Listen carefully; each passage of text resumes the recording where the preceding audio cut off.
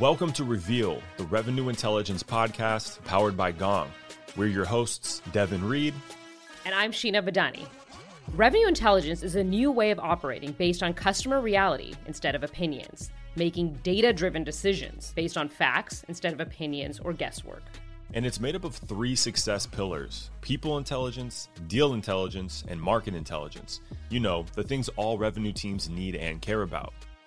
Every week, we interview senior revenue professionals and share their stories and insights on how they leverage revenue intelligence to drive success and win their market. You'll hear how modern go-to-market teams win as a team, close revenue with critical deal insight, and execute their strategic initiatives, plus all the challenges that come along with it.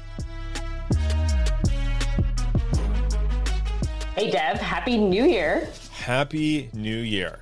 Feels good. Feels good to be out of 2020. My fingers are crossed that 2021 is, even if it's marginally better, just a better year overall. That's what I'm hoping for. Seriously, my fingers, my toes, everything is crossed. Like new year, new start. I feel like the fingers crossed emoji will be used the most in 2021 than it ever has before. I would love to see the data behind most used emoticons. Yeah, and what was the one from 2020 was probably the face with the mask. Face with a mask, maybe the middle finger. I don't know. That'd be good. If anyone out there has emoticon data, please send it over to us at reveal@gong.io. We'll give you a shout out. Maybe some Gong swag. We'll see. So New Year's are always a new start. I'm curious if over the holidays, over the break, you had some time to think about what you're trying to work on personally, professionally over this year. Yes, absolutely. This is something that I'd like to say I take seriously, but more not in a rigid way. Something I do enjoy doing. My wife is a big on the vision boards, so we do those now. We've done those for a couple years. For those maybe listening, not knowing what it is or thinking you know what it is, and they're kind of a little kumbaya. They're a little, kind of out there. Really what it is just getting all of it's visualizing things that you want to bring towards you in life. And I don't think there's any mystic quality to it. If you put $1 million in cash, I don't think you'll find it on the sidewalk one day. But if you put it in a place where you can see it and you look at it every day, maybe on some subconscious level at the very least, you know what I mean? You're starting to condition yourself. So that's part of it. The other things in terms of what I'm going to work on usually come down into buckets, kind of like family, professional, personal. Family's obvious. I'm still a very new dad. So, learning that and tackling that head on, very excited. I don't have a specific skill there. I'm just going to do my best. Check if I did that at the end of the year. Yeah, fair. For the professional is, scaling the content team at Gong and really helping them, empowering them is kind of my focus right now, which is, empowering them to be autonomous, to, make decisions without me. So that's kind of part of it. And I'm still kind of, mapping that out, what that'll feel like. And then skills I'm still figuring out. So we're publishing this week. We're actually on recharge week, so we're not doing work. So I still plan on ironing this out. In 2020, focused on writing. I took a couple writing courses to improve my skills there, and speaking, which me and you got to do together, which was, learning how to speak at virtual conferences and getting some speech coaching. So that was last year. Haven't decided what I'm going to focus on for this year yet, but I'll know by next week's episode. So you can hold me accountable. Next week, I'll have an answer for you. I will. What about you? Have you had a chance to put some thought into it? Still, I've given it some thought, but I haven't maybe made it as actionable as I could. I know on the home front, one thing that I really want to work on is patience. For those who don't know, I have 3 little kids at home. We often have 6 people in my apartment every weekday between myself, my husband, the nanny, and there's just a lot going on. It's kind of like a clown car. Sometimes I feel like it's like a million things jumping out everywhere. And just being able to have patience and take things one step at a time is something that I really need to work on. I don't have any tangible way to work on that other than to keep it top of mind. I do think there is like just a mental health aspect to it. Maybe, some of the things that we talked about with Marcus, right? Like taking that time every morning on yourself, like what do you need to be your best self, is something that I'd like to work on this year. On the professional side, the thing that I would really like to work on is prioritization and making sure that I'm spending my valuable time on the things that are going to be the most impactful, because we get pulled in so many different directions every day. So a little bit about like what we talked about with Dorian on effectively prioritizing your tasks and your projects. That's something that I'd like to work on from a professional basis. You've inspired me. You're right. Prioritization is a big one. And I was doing my best just now because you also reminded me active listening. I think I'm going to add that one to my list. And I, like you said, I don't really know how to measure it. I mean, we're revenue intelligence. We love our data. We love our facts. I think some things it's okay to just at the end of the week look back and say, did I get better? Or there were some times where I was listening better, when I was more patient. And if the answer is yes, then that's a win for the week, and that's okay. And you can ask your wife and what she thinks too. I don't know. That's a fair. You know what? That's a good judge, but a tough judge. But if you're wondering, why we're talking so much about what we're trying to get better at, that's exactly what we talked to Marcus about. And so I'm really excited about this interview. I had a great time meeting with Marcus. You'll probably hear it in my voice and sometimes my speed of cadence when I am having a good time. But yeah, we wanted to start the year off with you guys in a way of positivity. How can we get better? So hopefully this episode will enlighten you in some ways and maybe give you some ideas for things that you can focus on in 2021. Marcus, thanks for hanging out with us, man. I'm glad we are finally meeting. Hey, I am fired up to hang out with you guys today. We're gonna have a lot of fun, I promise. So before we dive into the fun stuff, and today we're going to talk about 5 ways sales pros can get better in 2021. I would love to know, how would you describe Venly Consulting Group to someone who's not in sales? Yeah, great question. Super simple. Like, we help B2B business sales professionals sell more and earn more. That's it. It's that simple. That's straightforward. Now I'll ask for a little more detail in terms of maybe like how you guys do that. What's kind of your formula, as much as you can share so people get a little more context. Yeah, 100%, right? So, we work directly, one-on-one with B2B reps, and we help them, refine and improve their entire sales process. It can be from mindset, prospecting, routine, to discovery, to closing, to, growing accounts, to even getting promoted. So it's across the whole board, the entire process, really refining skills that are fundamentally sound, that can be transferable regardless of whatever they sell, whether it's software, industrial services, healthcare, education, it does not matter. And that entrepreneurial spirit has been in you for a long time. I read that one of your first jobs was actually selling Speedos full-time in a retail store, and you also hustled and sold them on the side at swim meets, and that hustle helped you pay for college. So I'm curious, like, what motivated you to take that on at such a young age? Yeah. Well, first of all, I should say I was a competitive swimmer growing up, so it wasn't I just randomly started selling Speedos. So I wanted to know where the product decision came from there. Yeah. I was like, maybe, I don't want to give a visual, but like maybe he was a model before he was a seller. I don't know. It's up to Marcus. No, with selling that was a lot of fun. And, for me, it's very simple. The drive came from a massive fear of failure. That's really where it came from, right? My parents were immigrants. They came to America. We were very poor growing up. So, I was always worried about losing our house, becoming homeless. And then once I was going to go to school, they really, in Asian culture, they value education very highly. So going to school, I want to go to school, but I didn't want to take on any school debt. And I want to find a way to go to school without having debt. And I knew, I wrote scholarship. I got some scholarships, but I knew I can control my work effort and ethic, and I can apply that to make money. It wasn't a lot of money, but enough to pay for school. And that to me was really important, to graduate with really no baggage, if you will, going into my quote adult life without having looming, 20, 30, 40, 50K in debt plus interest on top. I want to be able to start fresh and new to do it. But on top, more importantly, I also want to be able to build an investment portfolio even before I started, before I graduated. That was important to me, to have a plan for the future because of that fear of failure, of being homeless. Yeah, you had a fire under you, and it seems like that is still there in you. It's that drive, that hustle. So that's super interesting. Also a father. So I'm curious, how do you instill that drive as a father as well? Yeah, so it's so critical, right? So my toddler, he's almost 4, and I think what's really important is I think at the end of the day, yes, as parents, we could talk a big game about, hey, work hard and you got to earn it, whatever, right?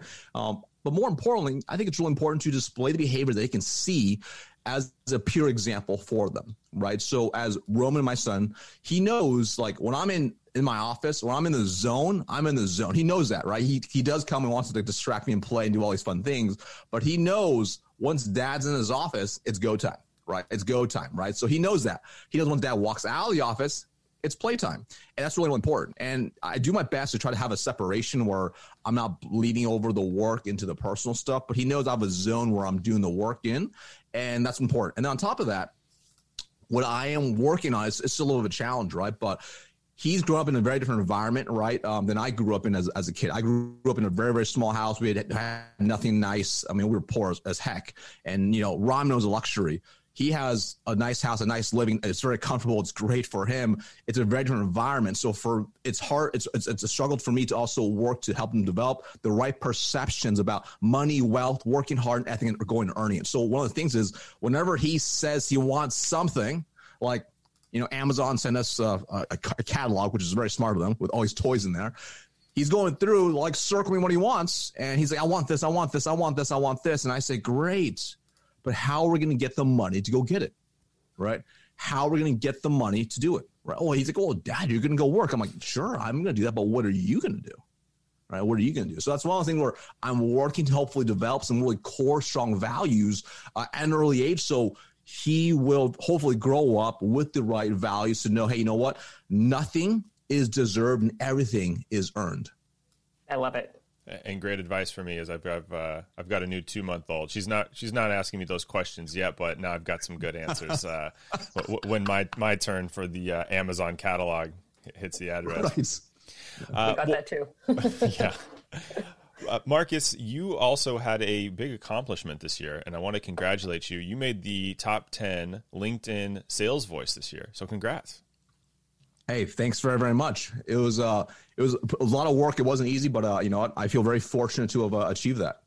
And that's what segued my thought of having us have this topic for today, which is, you're the CEO of a consulting firm that helps salespeople get better.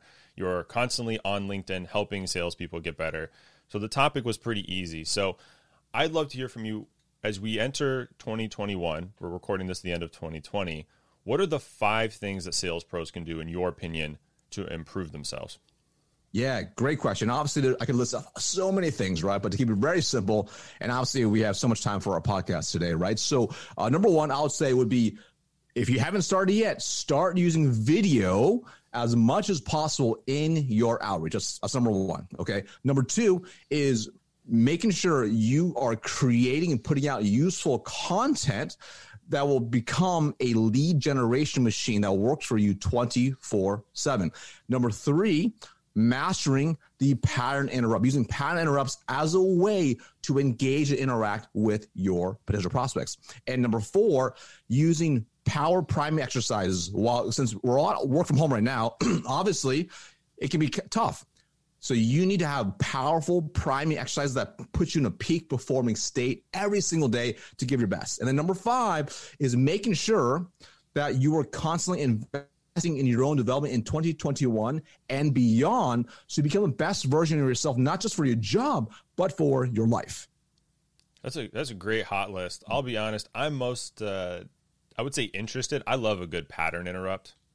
I work on it all the time. Sheena and I have had a speech coach where that was like, chapter 1 in terms of writing content for presenting. So I'm excited for that one. And I have no idea what power priming exercises are, but I have a feeling you're going to challenge me to do some of those today. So I'm looking forward to that as well. Let's start with the first one, which is using video for outreach.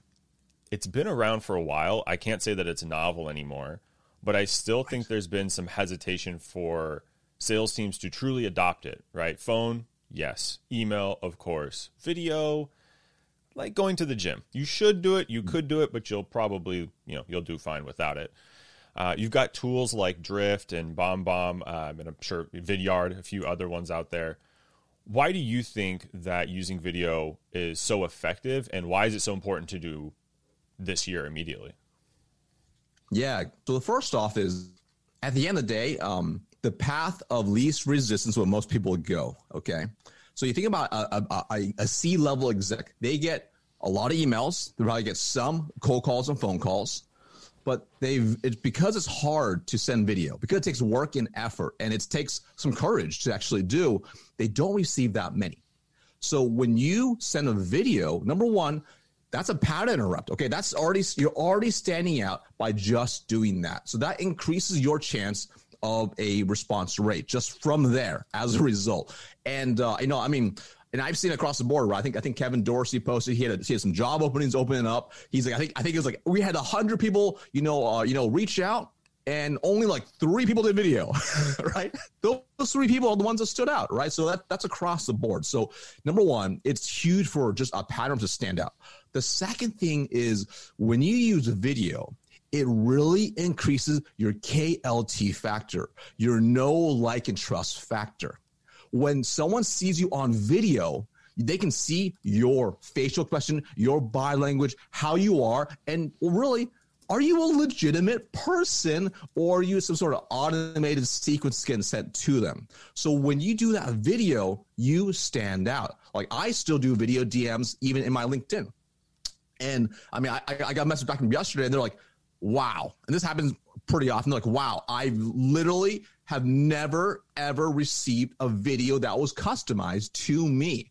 And it blew their mind, right? So video is such a powerful tool because people can read your body language. They can see how you communicate, how you carry yourself, your eyes. They can see your face. They can see your background. They can see all around you. So they can make some quick judgments very quickly. And that visual piece really feeds into the trust part of their brain. And as a result, then they're going to be more open to having a conversation with you. And that's such a powerful way to start off a relationship with them thinking, wow, you stood out, and I might not know you well enough, but my know, like, and trust factor is already increasing with you. And by the extra effort, because they know it's not easy, you've already stood out. And of course, obviously, the better you are on camera, the better it's going to come out for the video too. We've talked about video on the show before, and we've talked about the importance from a performance perspective, from standing out, just a response that you get. But I honestly hadn't really thought about the trust side of things. And I think that's really interesting. Just, you are another human on the other side, and demonstrating your professionalism, all of that can come through in a video. It can't come through as easily in the written word. 100%. And also when you can see them visually and you can hear them and you can see their facial expressions, right? Because on the video, you'll obviously get the audio portion as well. You can hear their tone, their pace, their inflection, the pausing, and all the parts that are really key for a great communicator. So when you add all those things in together, it allows you to gain trust so much faster. Right. Mm-hmm. And then people actually know, hey, you know what? This is a real person. Because here's the thing. At the end of the day, nobody wants to be pitched, and nobody wants to have buyer's remorse for anything they buy as a consumer or as a business. So you start off with the right foot by doing something nobody else does, or a very small percentage does. And then on top of that, they can see you. And if you do a good job on camera, that the KLT factor increases, and that increases your chance of getting responses, booking more meetings, closing more opportunities, and really building off a real relationship and partnership with this potential prospect. And I have to say, Marcus, I would say I trusted you before I met you today. I didn't have any reason to distrust you. And, we have some mutual friends who've co-signed. But in all seriousness, right when we got on this call, you had your video up, and I could sense your energy. You had a smile on your face, and it did make me trust you and like you faster probably than if I had just been looking at a great, LinkedIn photo. So for what it's worth, folks, it worked on me today. I love it. So number 2 on your list was create useful content to generate and nurture leads 24/7. When sales thinks about content creation, they are typically, pointing their fingers and looking over at their marketing colleagues. What does content creation mean for a sales pro, and how can they start creating that on their own? At the end of the day, we have to reframe how we think about content. Content is an asset. And if you use it the proper way as a sales professional, it's not, hey, this is marketing's job, this is a sales job. You want to have a full understanding of both. And when you understand, hey, you know what, if I also create content as well, it's only going to help me. And the mistake I see sometimes with sales professionals on LinkedIn is they might be selling, they're selling, say, HR software, but all they post about is like sales tips. Well, that's cool, but that's not useful content for the target market. So what you really want to focus on specifically creating useful, powerful content, really helpful content, or, educational, or, the edutainment content for your target market. And that does take some intentionality and focus, but also on top of that, that does mean you need to make sure you're constantly building your audience of the right target market as well in your your LinkedIn followers. Otherwise, they're not going to see it. And that takes intentionality. And the more you do it, the more you're going to serve them. But let me get really specific, because I want people to be able to walk away and say, you know what, I can go and do this, right? Because a lot of times people overcomplicate what type of content to create. So think of it this way. You think of your target market. Let's just say it's HR managers. I'm just going to choose one, HR managers. And what you want to think about is, like, for them, what's going to be of true value for them? And forget about what you sell. Okay, forget that you sell HR software. Just think, what are their biggest challenges, issues, and problems? What are their heartburns, right? And you can literally Google it. It's not that hard, okay? You can literally find the most common books HR managers read, find it on Amazon, go on to Amazon, look at the reviews, look at 2 through 4 stars, choose those 2 through 4 star reviews, read through them, and see their complaints, and write content about that if you want to do that, right? But if you want like a super ninja hack, super simple, if maybe you don't want to think that way, let's say you find the HR manager, find out what are the biggest issues. Let's just say they struggle with turnover. Okay. So you go and find a great book on, the 7 hidden reasons why employees turn over. Okay. Go through, get the summary that you probably Google, get for free, or go buy the book on Amazon, get all the chapters, read each chapter, take notes, and create a post focused on each chapter. That book has 15 chapters. You now have 15 tips you can put out to help reduce turnover for HR managers. So now when you're engaging with HR managers, they see what you're putting out. They're like, wow, this is really useful. Actually, I never thought about it this way. So now you become a resource and authority. So now when you're engaging with them, they're more open to having a conversation with you. They're more open to accepting your requests. It actually nurtures them nonstop. And the cool part is this, like, say, for example, you're creating content consistently. You send a connection request. Let's say they accept it, but then they don't even respond to your first video, your first DM. And maybe you sent a great video and they still don't respond. But they're kind of like, and they're just not sure about you. But now, as you're consistently putting out valuable, helpful content for your target market, the HR manager, they're getting nurtured. And they're getting nurtured over time. The more content you put out, right? And if you're really strategic, you're also doing your LinkedIn stories too. So now you're nurturing them with value. So eventually, if the timing is right, your next outreach, they may answer that phone call. They may respond to that email, or they might just reach out to you. Like, I'll give you an example for my business. I average 8 to 12 inbound leads daily as a result of the content I do. Some days are better than others, but it's a machine. It's like a train. It's like a dead stop when you first start doing content. And once you start pushing, it takes a lot of work up front. But as you get a little bit momentum, you keep going, and eventually it starts picking up speed more and more. And then the leads machine starts churning nonstop. But once you stop, it'll eventually start slowly, like, dying down, right? It's kind of like when you get that 6-pack, you got to keep eating clean. Otherwise, you gain back the beer belly. Not that I have a 6-pack, but I can say that is by far the hardest thing to maintain. Right.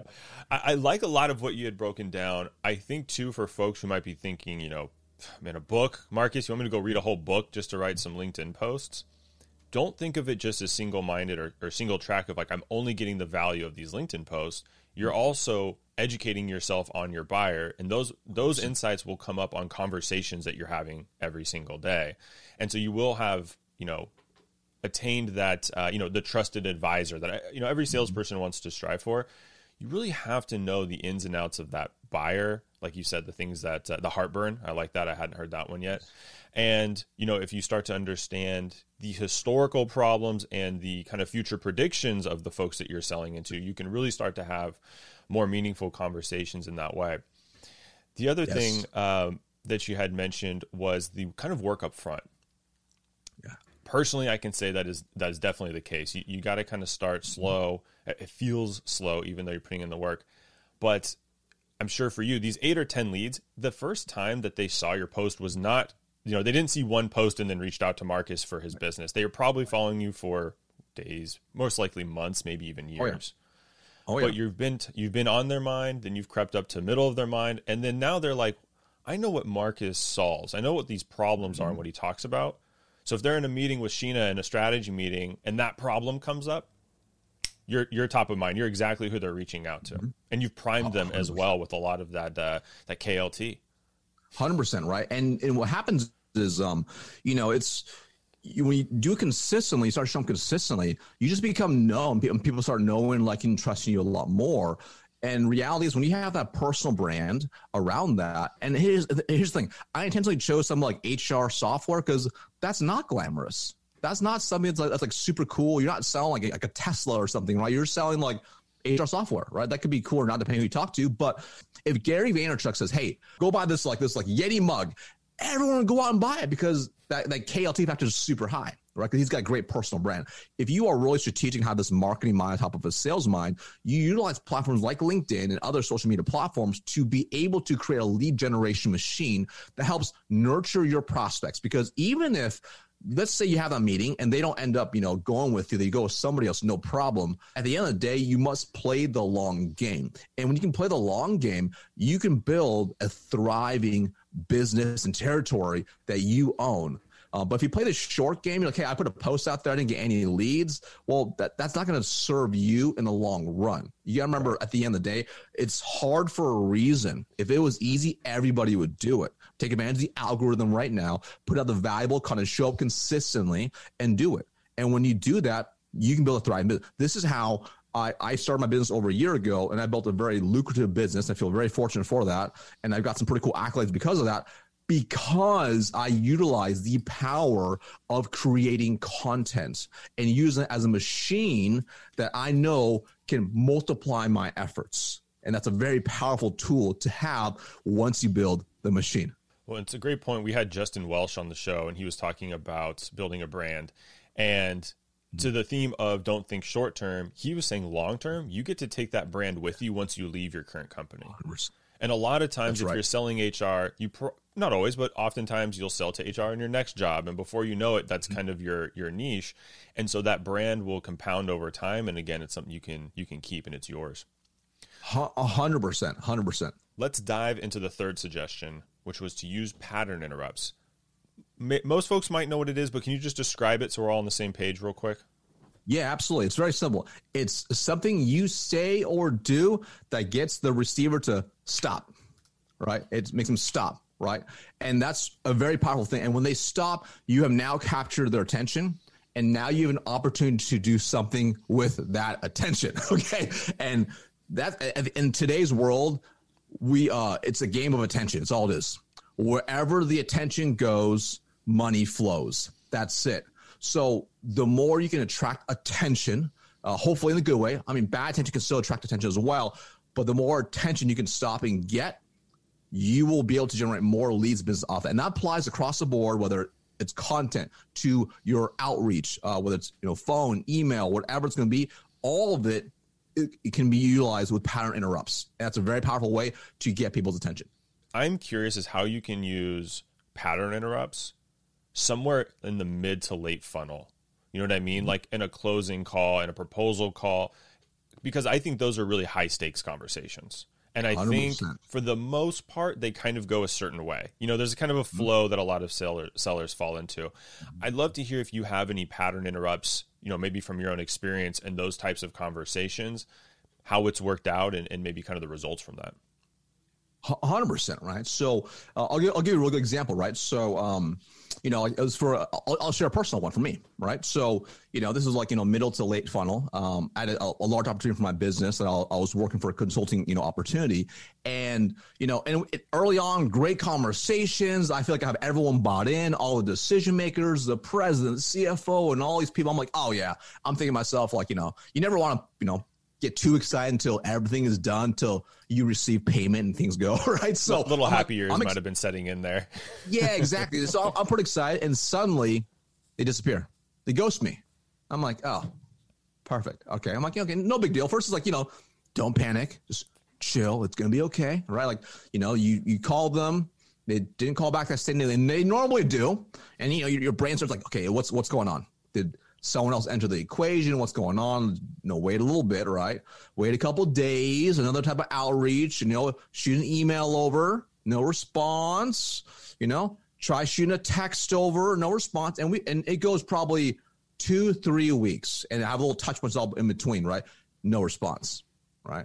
And majority of salespeople, including myself, I'm like, dang it. Like, what happened? They're like, we had all these things lined up. You believe you've done everything 100% to that point, right? And you're just like, and it could be obviously a it could be a multitude of different reasons, right? So at that point, I decided to inject a very simple pattern interrupt, right? And it was very, very simple, right? Like it's like I'm like, okay, if you think about this, when you think about email, phone call, LinkedIn, text is one of the fastest ways to get someone to respond realistically, right? It's very, very powerful. So I shot a text over to my contact, right? And it wasn't like, like a breakup email text. I'm not really in that type of stuff, right? You didn't send a bunch of guilt, Marcus? You didn't. Yeah, you didn't tell them how your heart was broken exactly. And that your 4-year-old's not gonna be able to get anything out of the Amazon catalog. And oh yeah, I'm like this Hot Wheels deal. This riding around Tesla thing they want. So I sent over. It was just a simple meme. I just looked at memes are powerful for pattern interrupts. Just a fun meme. It was like annoying toddler. Annoying toddler meme, something like that, right? And I just saw her text. I'm like, hey Denise, I don't want to be like this toddler here in this picture. Let me know best how I can support you, right? Within 30 seconds, she calls. Wow. She's laughing, right? Of because course. Now we introduce, as a pattern interrupt, some levity into the situation, right? She's like, oh, no. Hey, we're super sorry. We had some turnover in the business for leaders, and it's been a hot mess. I'm stressed. Everyone's stressed. We want to do it. Let's go ahead and set a time right now, of course. So we set a future time, and we end up getting the deal down the road. But my point is utilizing stuff like that, it's a little outside the box, can be incredibly powerful. Because it can shake it up, right? Whether it's a meme. And that's so simple to do. You can do the meme in text, in email, et cetera, right? And depending on your style, some people believe, some people, for some reason, never call cell phones. I don't know why. You should call a cell phone. That could be considered a pattern for some people, calling their cell phone. If you have a cell phone, don't call the office. Call the cell phone. Well, if they provide that for you, yeah, call it. I mean, especially there's no reason, right? So those are the type of things you can do to really stand out, right? Because at the end of the day, it doesn't have to be anything crazy. It just took a little bit of thought, a little bit of Googling, a little bit of a screenshot, tidying that picture up, and just a very simple message and just sending it through. And you can incorporate that same concept for everything from your initial outreach to middle funnel, top of the funnel, or end the funnel as well. But the goal is get them to pay attention and hopefully engage. That's really the goal of that pattern interrupt. As a buyer, I can definitely say that those pattern interrupts, when I've received them from folks who have been reaching out to me, are extremely helpful, especially these days where everyone is busy. They're stressed. There's a million things going on. When you get that text message, it's just a reminder. So I highly encourage that form, when it's appropriate, right? Don't do it on a Sunday morning when people are with their families. Do it at the right time and place. Right. That's a great point. And there's probably also a couple other things that have worked for me, again, on the buyer side. I was working with the vendor, things were busy, a lot of stuff was going on. They then invited me to a roundtable type of session with other folks like me, where they were talking about topics that were relevant to me. That was interesting. I joined in, that kickstarted the conversation. It closed the deal. We bought software, we use it, it's great, and everyone's happy. So something like that may take a little bit more time. So I think, again, kind of depending on the scenario, who you're working with, who you're selling to, there's a lot of different ideas that can kind of bring their attention back in. Well, I think at the end of the day, right, you bring up such a great point where it's sometimes a pattern interrupt isn't something goofy like a meme. Sometimes it's simply doing something out of the ordinary versus, hey, are you going to buy? Are you going to buy? Are you going to buy? Instead of doing that, stop and say, hey, here's something of value for you. Would you like this? We have this round table of other top industry leaders. If you want, just let me know, and we'll send you over, the registration information. Boom. Now they're re-engaged, right? So that's another great pattern just right there. To zoom out if you're maybe stuck on if I'm in a pattern is what you just said is like, do you want to buy? Are you going to move forward? Is, you know, those emails you get, especially right now, it's December something. So Q4 and the year are wrapping up. I'm sure those emails are being sent all over the place. Is kind of going back to the toddler. When someone taps on your shoulder, you get about 3 taps and then you whip your head around like, what is going on behind me that is this important? And it's never as important as your anger level. That's right. That's exactly and so right. if you're listening to this and you're wondering, hey, I'm in this spot. I've got 3 deals that Marcus just described where I can't get a response. Look at the last couple times that you reached out, and I bet you they probably look the same. So find another way that you can get on their line. 100%. Exactly right. Good point. So number 4 on your list was to use power priming exercises, a bit of a tongue twister, to maximize your performance. A lot of P's.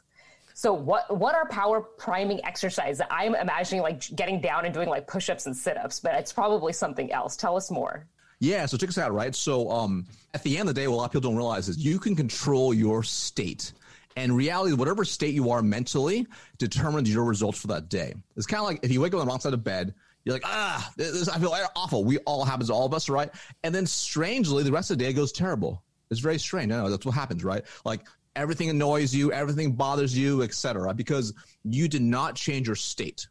And this is where you need to be able to have priming exercises that change your state. Okay. Like me personally, I have my own crazy morning routine to set myself up to go win the day.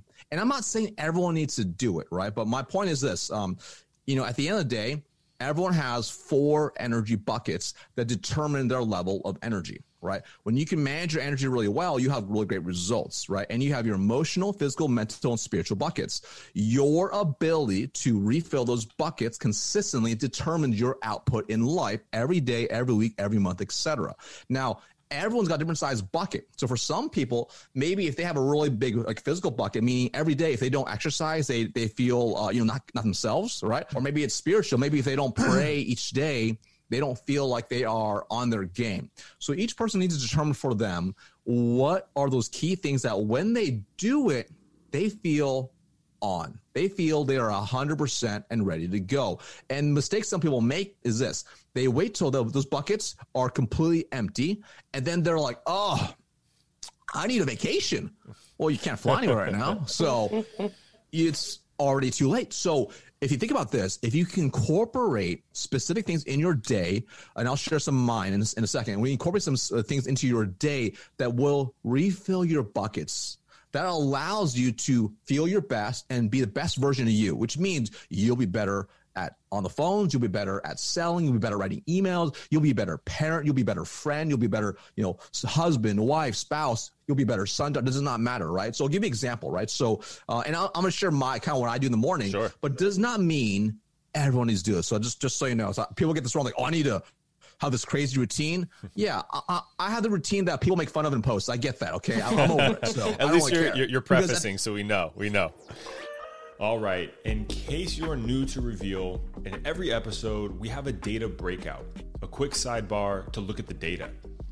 Marcus is a big believer in the power of daily habits, and we've all heard that it takes about 21 days for a new habit to become automatic. That means all we need to do to master a new habit is stick with it for about 3 weeks, and we'll be good to go, right? Well, that actually turns out to be a bit of a myth. The 21-day target is based on work by Dr. Maxwell Maltz, who originally stated that new habits require a minimum of about 21 days. The self-help industry later shortened that to it takes 21 days to form a new habit. The problem is Dr. Maltz was simply observing what was going on around him. He wasn't making a statement of fact. So if it's not 21 days, how long does it really take to lock in a new habit? According to a study published by European Journal of Social Psychology, it takes an average of 66 days before a new behavior becomes automatic.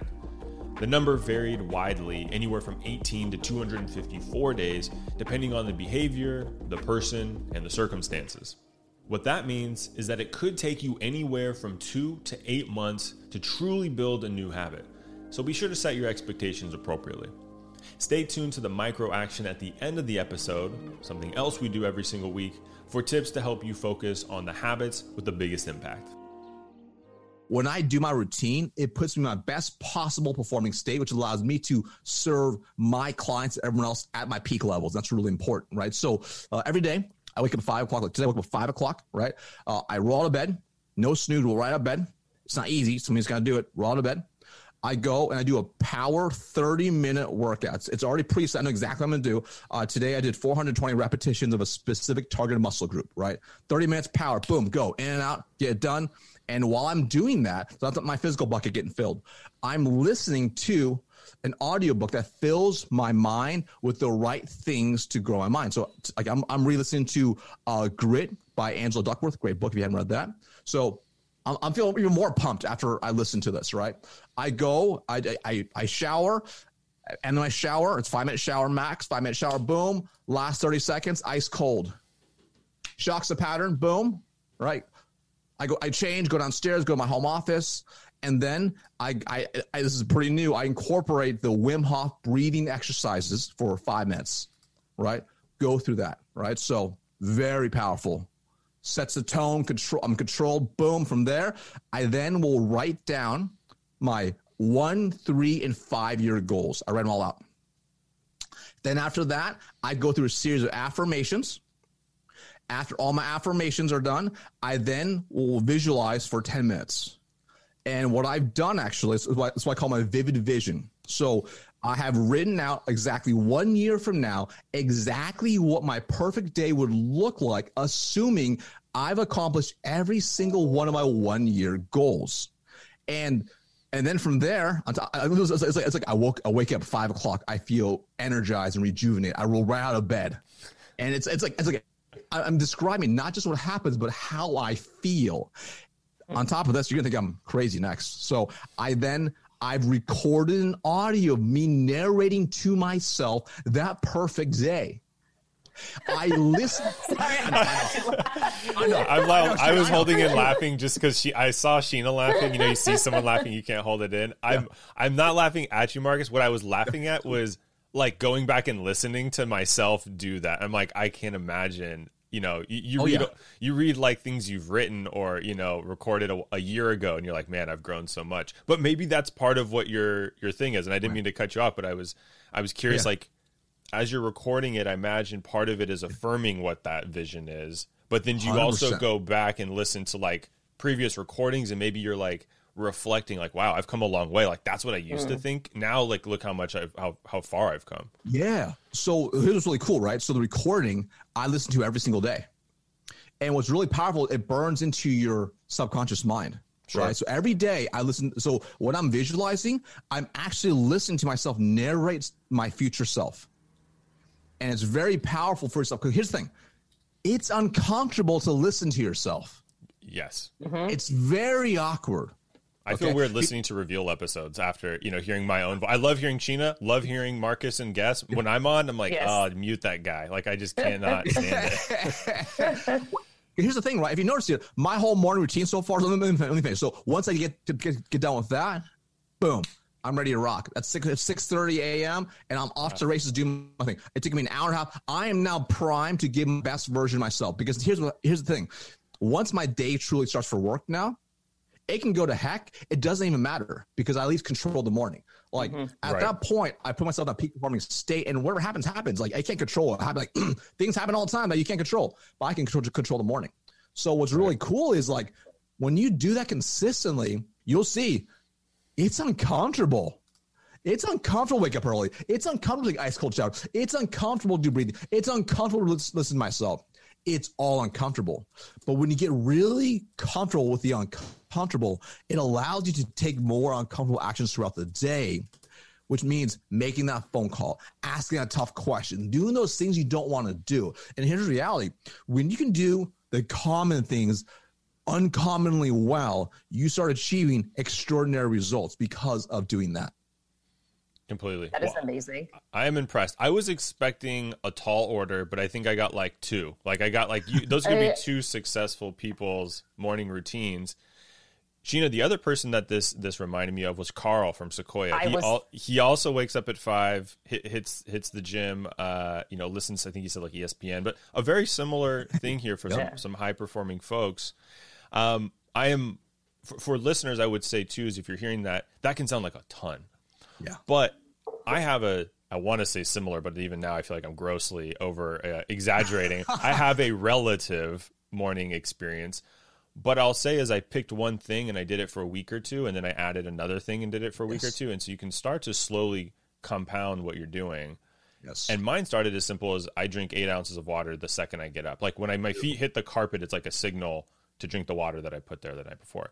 Yes. Then you start building in if exercise is your thing, or even just walking. 15 minutes of walking can be it, right? And now I'm up to the thing I'm getting. There's a couple steps in there, but the thing I'm trying to get to is like 5 minutes of meditation to get that kind of mental alignment and just listen to where I am. And I can say firsthand, the mornings where I do that cycle, I feel phenomenally better, especially around 4 o'clock when you can easily hit a wall after a really busy day, is when I'm like, I've still got some juice. Like I'm ready to go be dad now. And I think I can make dinner too. And you know what? I might write something tonight at 9 o'clock. Maybe. I'm not going to overcommit. Let's not get crazy, but I've got what it takes. And to your point, it is about just being at your optimal level and controlling what you can as much as you can. Yeah. And I'll say, like, if you're listening to this, right, here's a really simple, this is exactly what I'll do. Because I talked to a lot of people about that. Oh, that's a crazy routine. That's impossible. I'm like, I know. But remember, I've been doing this routine for 15 years, and it didn't start this way. Okay. So for those out there who are looking to incorporate, primary exercise, it's going to help them be their best version of themselves. Number one, identify what's one thing that when you do it consistently really gives you energy. It refills, your soul, your heart, your body. You feel great mentally, right? Let's just say, for example, maybe it's reading the Bible. I'm just going to make something up, right? And maybe like, oh man, I can't commit to reading like 20 minutes a day. That's okay. Start off with reading one sentence a day. Okay. Like tomorrow I'm going to start reading one sentence a day. And that's a very small, easy ask. You do that. And here's reality. You're probably going to read 2 sentences now, if not more. Right. And then you start adding on gradually. And you get to the point where you feel really good. Maybe it's 15 minutes and then you want to add something else on, right? So you are stair stepping your habit building to the point where you can have a great routine. Because now when I don't do my routine, I feel really weird. So it's kind of like I have a nighttime routine as well. It's the same thing. Like I was struggling to, I wanted to go back to reading hard real books, and it was hard. So I'm gonna commit to one sentence a day, and now I read at least 10 minutes a night. So it's just one of those things where you commit to one tiny action and allow it to build upon that as long as you commit to that one tiny action. Well, I wasn't too far off when I was guessing push-ups and sit-ups. That could be part of someone's morning. And you have motivated me to figure out what I'm adding into my day. That's partly why I was laughing, remembering how I woke up today and what I did. I did get 15 minutes in of a walk right before this podcast. So that's what I've been doing. I love it. I mean, you start finding different ways to make it better, right? So here's a really simple one. I have an under-desk treadmill right here. I have an under-desk treadmill I'm standing on right now. Of course you do, Marcus. At this point, there's a Peloton in the back corner I can't see. There's probably other weights? I'm not fancy. Are there weights? I'm not that fancy. I'm envious of you. When I was on leave, I was walking. You walk, you do this, you're pushing a stroller around because you're excited. The drop off on my phone from the amount of steps from the day I got back is worrisome. Is frankly worrisome, and I'm like, I gotta find ways to get more active. So me seemingly teasing you is really me projecting my own insecurity at your success, which is like I'm gonna Sheena, watch this. On Monday morning, we will think of Marcus Chan individually. I guarantee it. When we're not doing our morning routine, when it's 3 p.m. and I'm like, I've walked 400 feet, we will think of you, Marcus, and I will text you and go, you are officially an inspiration, and you're in my mind. So last but not least, you suggested that reps continue to invest in themselves as we move into 2021. And next year, we don't know exactly what it's going to be like. It's going to be something different than what 2020 bring. But what areas of personal development do you see as making the biggest impact and that folks should really consider investing in? Yeah, 100% right. I think to make it even simpler, right? So when you think about this, think about on December 31st, 2021, okay? Think about December 31st, 2025.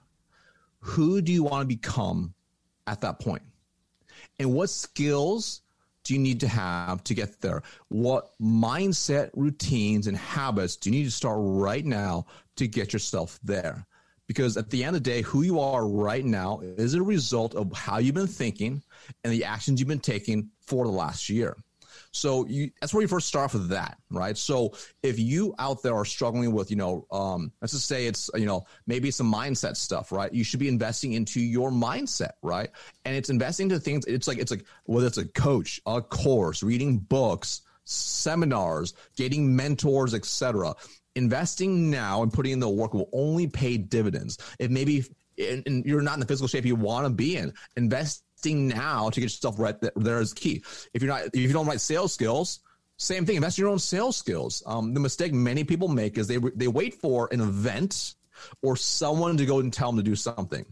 But your destiny is formed decisions you make. So if you want to become the best version of yourself on December 31st, 2020 or 2025 or 2021 and 2025, then you must take action to invest in yourself now. Do not wait. Do not wait for your boss. Do not wait for anybody else, but start doing that now. And ultimately, when you do that now, when you start investing into yourself now, you will have the highest amount of dividends. And what's important to understand is people need to view investing as a way to change how they think and the results they're going to get versus spending money, right? Like I see people like, oh man, I don't know if I want to buy this book and spend that money. Well, buying books and knowledge expedites your speed. And, we talked about earlier, time is a finite resource.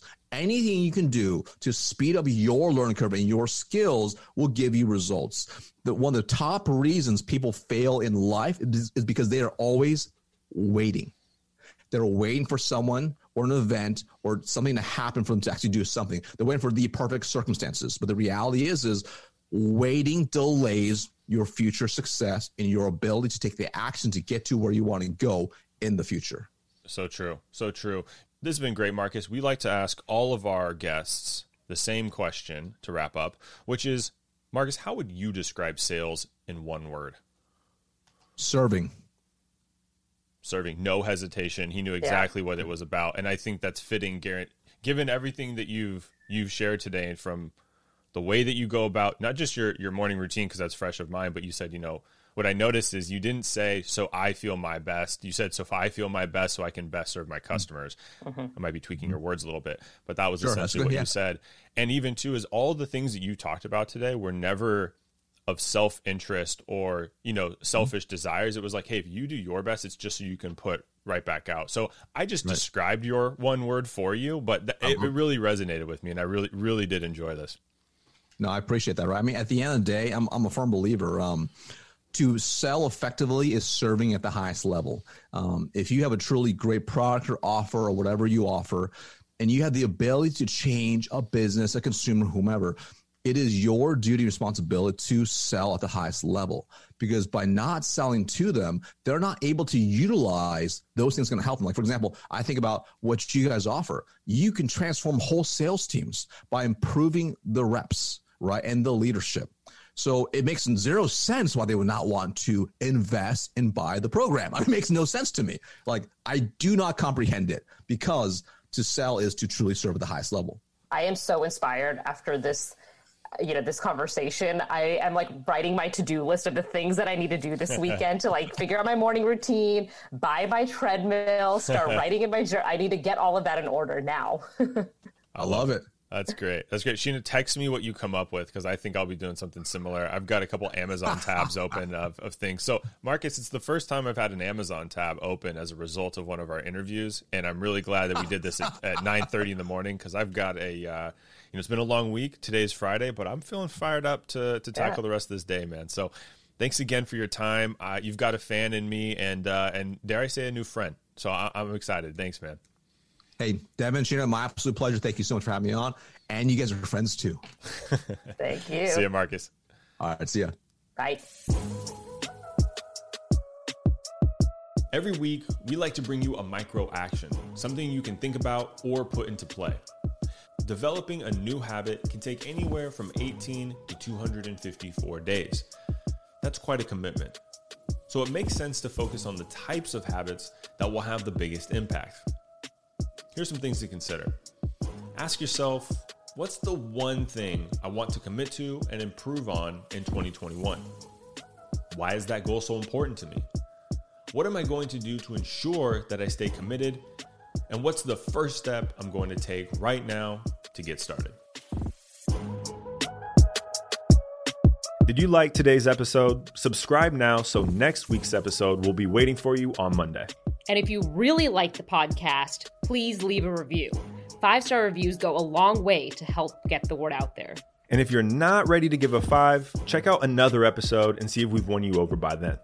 And if you have any feedback or you want us to interview one of your favorite revenue leaders, just email us at reveal@gong.io.